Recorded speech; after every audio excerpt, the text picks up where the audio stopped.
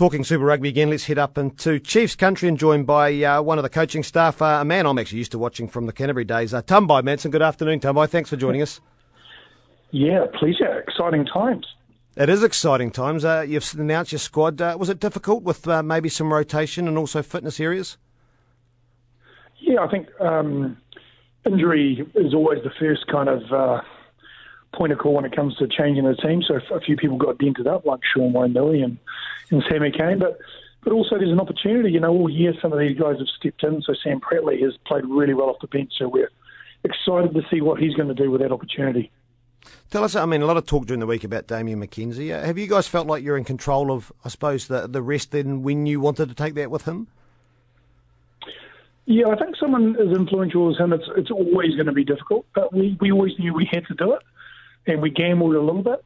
And one of the things we wanted to do was secure a playoff spot before we arrested our key playmaker. So, we've done that. And one of the great things now leading into the last round robin game is we know we're in a quarter-final, so we can prepare for that game as well.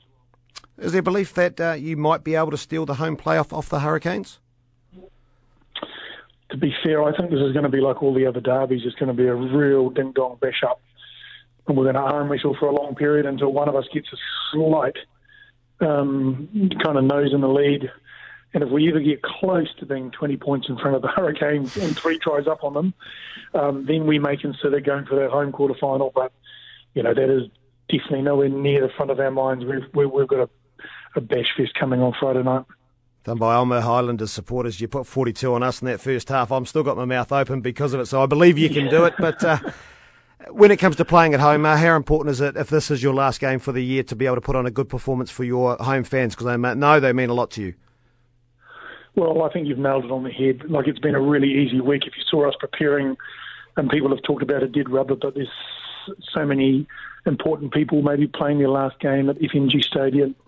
When Liam Neeson leaves the field from the stadium for the last time, it'll be a pretty special moment. So there's plenty to play for. And you would have seen the intensity of our training all week. The boys are ready. Someone like Liam Neeson on the bench, is that maybe looking at next week in mind? One of the things, and he did this early on in the rounds, one of the things we've seen is we've really faltered in the second half, and often late in the games we've faltered. And so we really believe we need leaders that can drive the game plan and leaders that can stand up in the cauldron that we know the Hurricanes will bring. And so it's definitely a strategic decision to have him coming onto the bench late and controlling the tempo of the game and leading from the front, as we know he does. I'll tell you what, though, you look at number 4. Great to have Brodie Retallick back, Tumbai. Well, he's amazing, isn't he?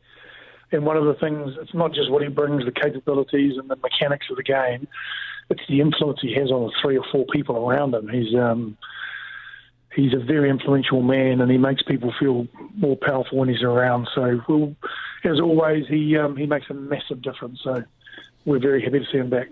You're always looking at yourself and what you can do, but what are the challenges, or what do the Hurricanes possess that might concern you? Well, they've got an unsung forward pack, so we don't take them lightly, but every single man in their back line is an X factor line breaker. So as we found last time we played them, it's going to be 85 minutes of trying to contain them.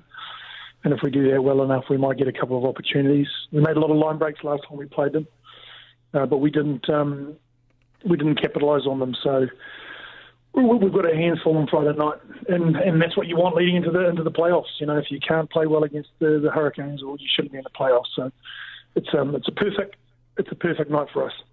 What do you do at this time of the year from a coaching point of view? Because you've been in camp for so long, you're prepared for so many rounds. Do you do much change much around tactically and technically in what you're trying to do? I think most teams have a pretty good recipe around what makes them play well, and we've definitely got that.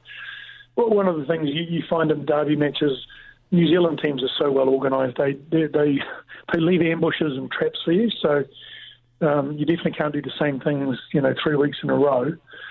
We have to tweak stuff as we go, absolutely. And we know that the Hurricanes will tweak stuff. And I know Boydie will have a couple of aces up his sleeve for the quarterfinal, but we'll have enough to put them under pressure on Friday night. Yeah, I did ask him that, if they were maybe going to keep a couple of things under the jersey, and he said his reply was maybe, but probably the Chiefs will as well. Is that a case? When Good man. He's a good man. So I'll take that you might keep a couple up there as well? Well, maybe, but I think the Hurricanes will as well. Yeah, of course we will.